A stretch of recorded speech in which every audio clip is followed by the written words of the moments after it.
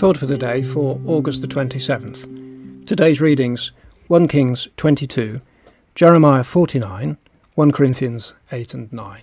Today's theme: Known by God. These thoughts from Brother David Cordray of Melbourne, Australia. Our reading of chapter 8 in 1 Corinthians begins with an interesting use of the word knowledge. Paul says, knowledge puffs up, chapter 8, verse 1. We can be proud of what we know, and this undermines our wise use of that knowledge, depending on what that knowledge is about. Paul then says, if anyone imagines that he knows something, he does not yet know as he ought to know. But if anyone loves God, he is known by God. Verses 2 and 3. What is Paul's point?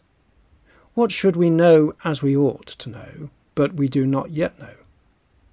A further question is, what is it to be known by God? Surely it is to have a relationship with him. Job spent all his life trying to understand God's ways and have a relationship with him. When ultimately the Lord answered Job, it was with a question, who is this that darkens counsel by words without knowledge? Chapter 38, verses 1 and 2. Job knew God in human theory, and he spoke of him what is right, chapter 42, verse 7. But he in the end confesses, I had heard of you by the hearing of the ear, but now mine eye sees you, verse 5. What kind of eye was this? Paul makes the point in writing to the Ephesians, having the eyes of your hearts enlightened, chapter 2, verse 18. Have our hearts developed eyes?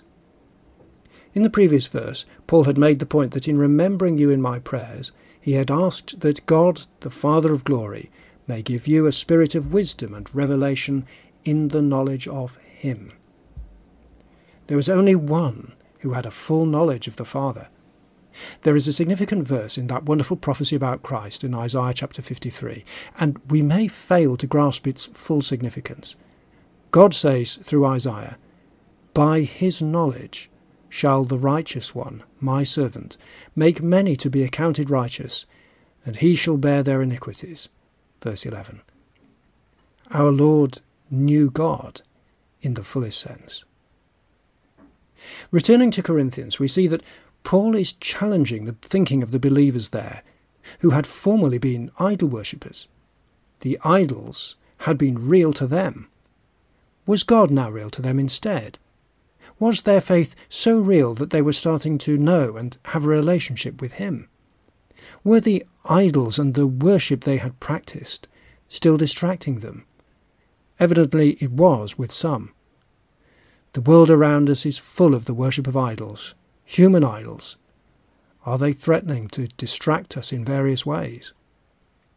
Is God's word coming alive as we read it, driving out the distractions of today's idols?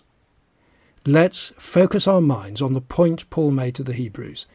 The word of God is living and active, sharper than any two-edged sword, piercing to the division of soul and of spirit, of joints and marrow, and discerning the thoughts and intentions of the heart.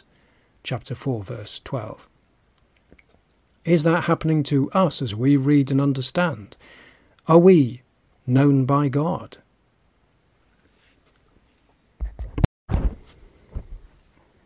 Thank you for joining us for another Thought for the Day.